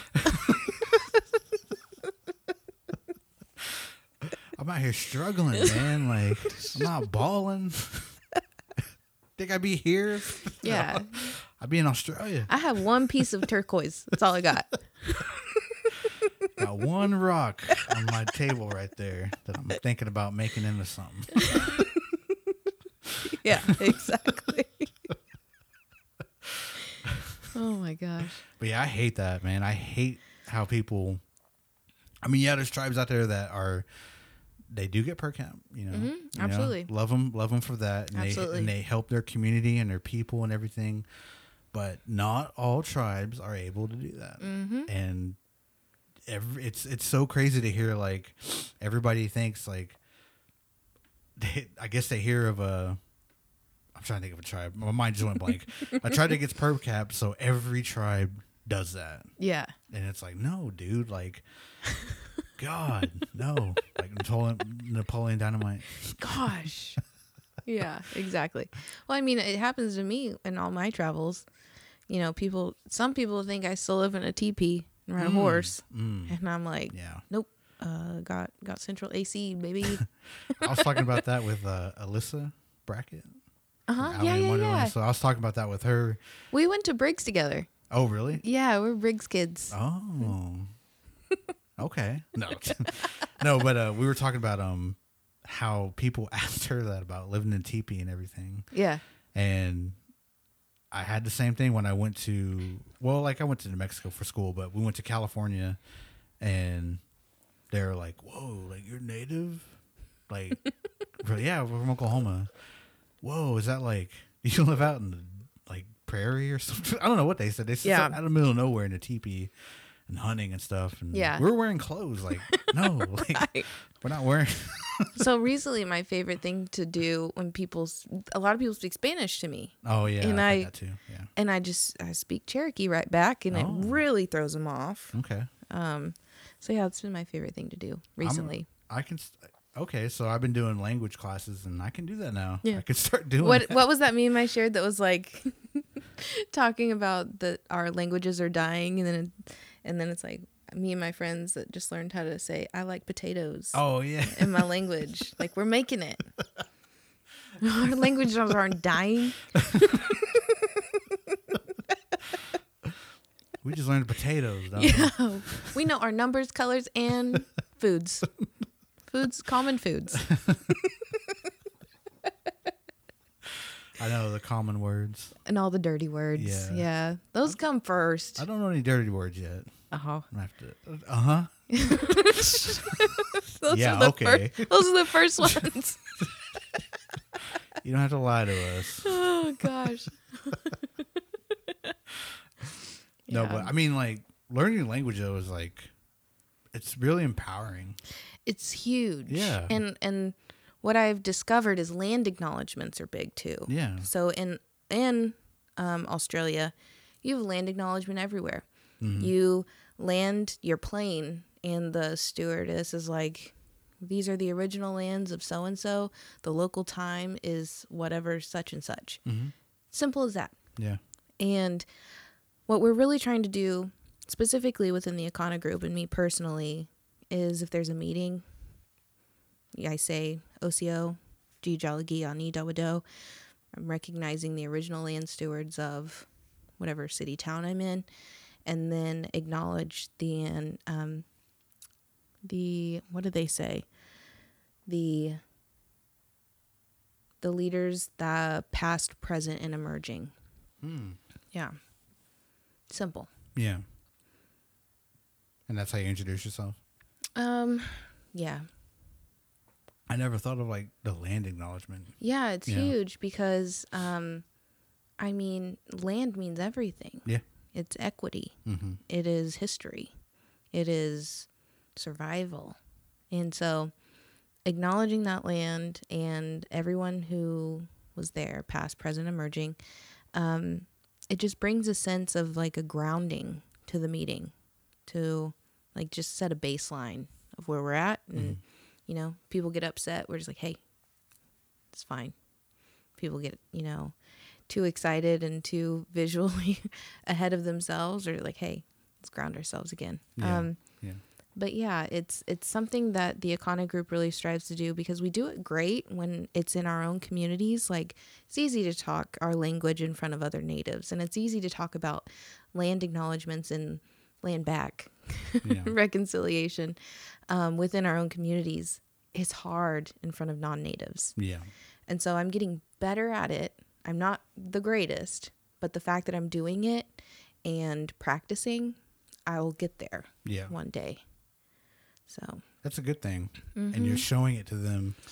Because like it is really easy to, I'm just now starting kind of for 3 years, but we've learned how to introduce ourselves and everything. So in front of natives and stuff, it is really easy. Yeah. But like, I've never been in that position of where like I had to do it around non-natives. And just thinking about it, it's like, it can be intimidating because you're like, they don't know what you're talking about. And then it's like, whoa, am I saying it right? Like, yeah, like you start questioning yourself and who you are and everything. But you know what? Those ancestors behind you, they can understand you. True. And they're happy that you're there in front of those, you know, non-natives. Because I think that's the only way that they communicated back in the day. And that's those like first encounters.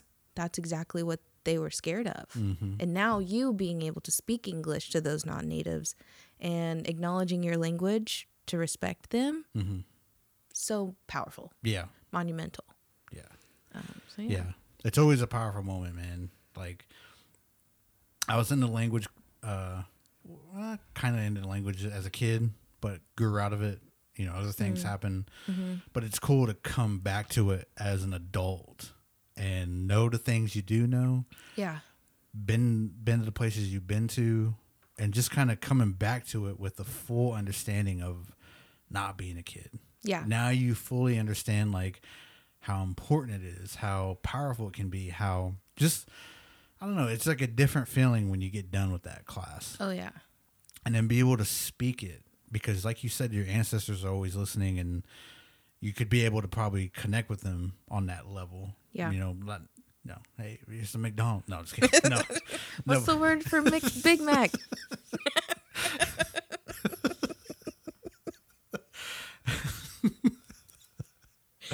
But I mean, yeah, it's like, it's very just, it's a different feeling. Like after I got done with our classes for that first semester, I didn't fully understand it because we're English speakers first. Right. And it's really hard to get away from that.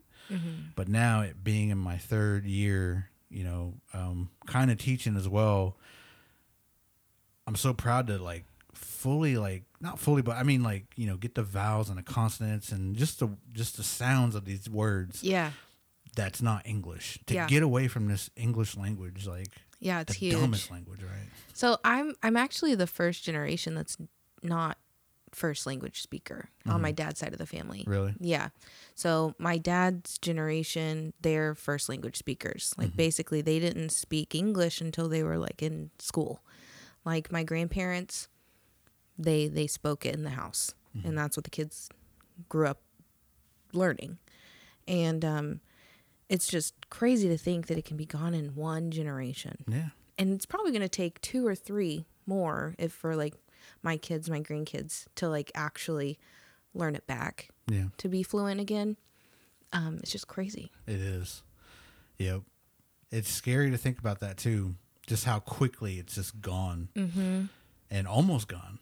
Like I think we were on the verge of it just being extinct. Yeah. Like, I think Taylor and Zach were talking about some sort of layout of tribes that know their language. And like Dene people, they're fluent. They have a lot of fluent speakers. Oh yeah. But yet they were still in the middle of that layout of extinction.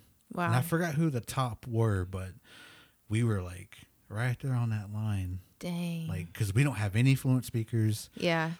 And well, then I think the Cherokee Nation. So my uncle and my cousin, they work for the language department for the Cherokee Nation. My uncle was one of the first master apprenticeship to go through the program, however long ago that was. But they gave me a tour of the new facility, and I remember them talking about how many like fluent like speakers that we have within the Cherokee Nation. Currently, our citizenship is about 450,000 citizens all over the world, and we have about 3,000 speakers. Really? Fluent? Yeah. But I mean, looking at those numbers, like that percentage is that's sad. Yeah. Terrible. That's really low. Yeah. 3,000, and then you have 480,000? 450,000, something like that. Yeah. Yeah. And at least you got Zebediah. We got Zebediah, man. Golly, I love that guy. His stand-up during Cherokee National Holiday was amazing. Yeah, yeah. I am so impressed that he was able to have that set and set up at his place of employment. Yeah. We bringing in chairs. I was carrying chairs both arms. I was trying to pack in as many chairs as I could because there were so many people standing. Yeah. That was awesome to see. Yeah. It was good, man. Because we got back from that new casino, from that art show. Yeah. And so we're like, we got to hurry up and get over there. And I wasn't like expecting, because, there's a lot of stuff going on. Yeah, it's a full schedule. Yeah. There's a full schedule of other things happening. So I was just kind of like, I wonder how many people will be at Zebediah's. So I was like, we'll probably get a seat. Then we got there and that whole room was packed. Even like in the hallway where we were, it was like packed out. Dang, and they started so bringing cool. chairs to everybody, and I sat down for a little bit, and then it was awesome. It's awesome for Zebediah to incorporate like comedy within like his job. Yeah, it's huge. Yeah, It's and huge. just to bring people that laughter. Yeah. Because people are cracking up in there, and it's always good to see stuff like that from your friends and everything. Absolutely. Yeah. Yeah, and there's that show coming up this weekend at the Looney Bin, I believe. Oh yeah, the 8th. Yeah, so that should be really nice to see him in another space. Yeah. Yeah. I'll be videoing that. What? That's cool. So yeah, I set my camera up, but yeah, Jordan reached out. She's like, "Can you film?" I was like, "I think so." I was like, "Man, let me check." Well, we're off work the next day for Indigenous Peoples Day. I'll be in Okmulgee for like half the day. Oh, dang. Yeah, I want to come back. Well, we got something to do real quick, so if there's still stuff going on in Tulsa, then we might go down there. Nice. Yeah, I'll be traveling to D.C. on Indigenous Peoples Day, and I might just wear a ribbon skirt in the airport. Might as well. Yep. I just want to say thank you for coming on. It's been a pleasure having you here, talking about everything you do, and just a lot of random stuff that, I didn't know about you. Yeah, truly. no, thank you so much for this opportunity to just sit down and chat. It's been 3 years in the making. Yeah. And I'm really grateful that we got to get to know each other better, because this was like our first time we've had an extended amount of time just talking one-on-one. I know. So this is awesome. A lot of them were run and gun. Yeah, exactly. In passing. Yeah. Art markets and Yep. But yeah, it's been awesome. Yeah, it's always a great time because this is where I truly get to just talk to somebody. Yeah. And nobody's here, and we're just talking about whatever, and get to know you and everything better than I did. And so one more time, though, let everybody know about the voting. Absolutely. So again, it's going to be in Australia, October 14th. So here in the States, we really need to support the yes vote on October 12th and 13th to make sure that our Aboriginal and Torres Strait Islander brothers and sisters know that we support them, and we are here to give that yes vote more of an audience. Yes. So yeah. So everyone go vote. Keep up with that. The 12th and the 13th. Yeah, push it on social media for Australia's yes vote. Yeah. Yes. And then let everybody know where to follow you and keep up with you. Absolutely. So, my name is Brandi Ross. I'm actually the most active on LinkedIn. So, Brandi Ross.101, I think, is the LinkedIn. But my Instagram is brandshell.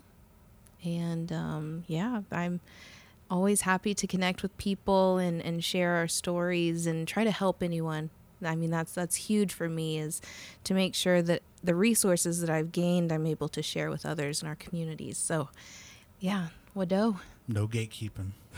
Exactly. Everybody go follow her, keep up with her, and hit her up, for if you need help with a lot of things we talked about today. And go follow Okie Podcast on Instagram at Okie Podcast. Follow my personal at RussellMust49. Russell Sonny, go on Facebook. I'm also on LinkedIn. Same name, so I don't know if I follow you or connect with you yet. Yeah, we'll get connected for sure, though. I just kind of started it. But, and then follow Spirit Talkers wherever you listen to podcasts on Apple, Spotify. Follow Spirit Talkers on Instagram, TikTok. Subscribe to the YouTube channel and Okie Podcast as well. Everywhere. I'd say Google them both and you would find them. So until next time, everybody, peace.